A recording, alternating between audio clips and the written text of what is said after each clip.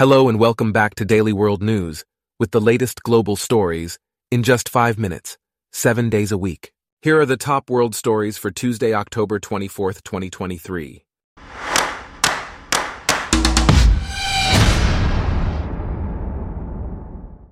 Today's episode is brought to you by Blogcast, your personalized audio feed, available on iPhone and Android. Two jurisdictions in Texas, Lubbock and Amarillo, are considering measures to ban the act of transporting someone for an abortion. These measures are part of a broader strategy by conservative activists to further restrict abortion access since the landmark Supreme Court case Roe v. Wade was overturned. The bans have already been adopted by 5 cities and counties in Texas, but they have faced resistance due to their reliance on citizen enforcement. Despite the controversy, the debates over the transport bans have sparked new public support for abortion access. In other news, the Israel-Hamas conflict continues to escalate, with Israeli warplanes striking targets in Gaza and fears of a potential ground offensive.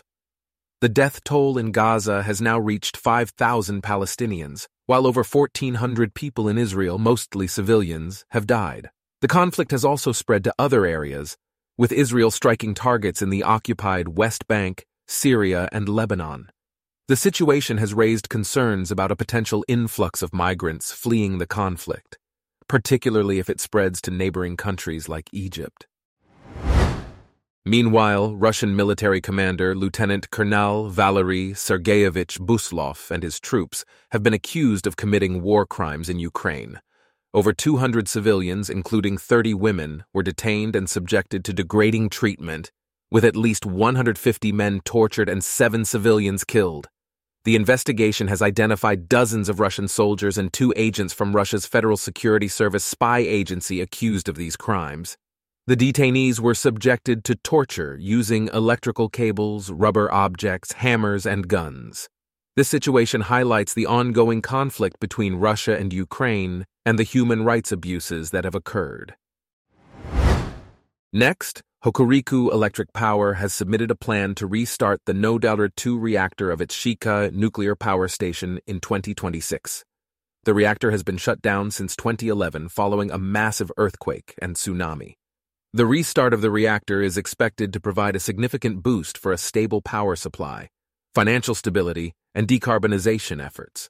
The company also plans to increase the ratio of biomass co-firing at its 2 coal-fired power plants. The Nuclear Regulation Authority has agreed with Hokuriku's assertion that there are no active faults running under the reactor, clearing the way for its restart. In another development, the Canadian government has revealed a China-linked campaign called Spamiflage that used bots to spread disinformation and propaganda on the social media feeds of members of parliament, including Prime Minister Justin Trudeau. The campaign targeted lawmakers across the political spectrum and included accusations of criminal and ethical violations. The government removed the bot networks, but the Chinese embassy in Canada labeled the accusations as a blatant smear campaign. This campaign could discourage MPs and diaspora communities from speaking out on issues of concern. Meanwhile, at least a dozen Mexican police officers and a local security supervisor were killed in an ambush near Acapulco. The attack targeted Alfredo Alonso Lopez, head of public security in the surrounding municipality, who was also killed.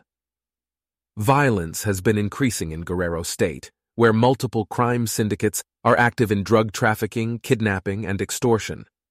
President Andrés Manuel López Obrador has rejected a confrontational approach to organized crime gangs, arguing that the U.S.-backed strategy led to spiraling violence. Next, Turkish President Recep Tayyip Erdogan has submitted a protocol for Sweden's admission into NATO to Turkey's parliament for ratification. This is a significant step towards Sweden's closer membership in the military alliance. Erdogan had previously delayed ratification due to concerns over Stockholm's stance towards Kurdish militants and other groups Turkey considers security threats. All 31 NATO allies must endorse Sweden's membership, and Turkey and Hungary are the only 2 allies yet to ratify it. Sweden and its neighbor Finland joined NATO in April after Turkey lifted its objections. Lastly, Recent rainfall in Argentina's agricultural heartland has provided much-needed relief from drought conditions that were affecting 90% of farmland. The Rosario Stock Exchange has reduced expected yields from the wheat harvest and warned of delays for sowing the corn crop. However, the rainfall is seen as an inflection point that offers hope for a better harvest. The drought had previously caused significant disruption for farmers and the government, slashing shipments and impacting the economy. Our top world stories for today are brought to you by Blogcast, your personalized audio feed. Download the free Blogcast app on your iPhone or Android today. If you enjoyed this, please consider listening to our other podcasts: Daily Business News, Daily Tech News, Daily Science News, and Daily Lifestyle News. Thanks for listening. Blogcast.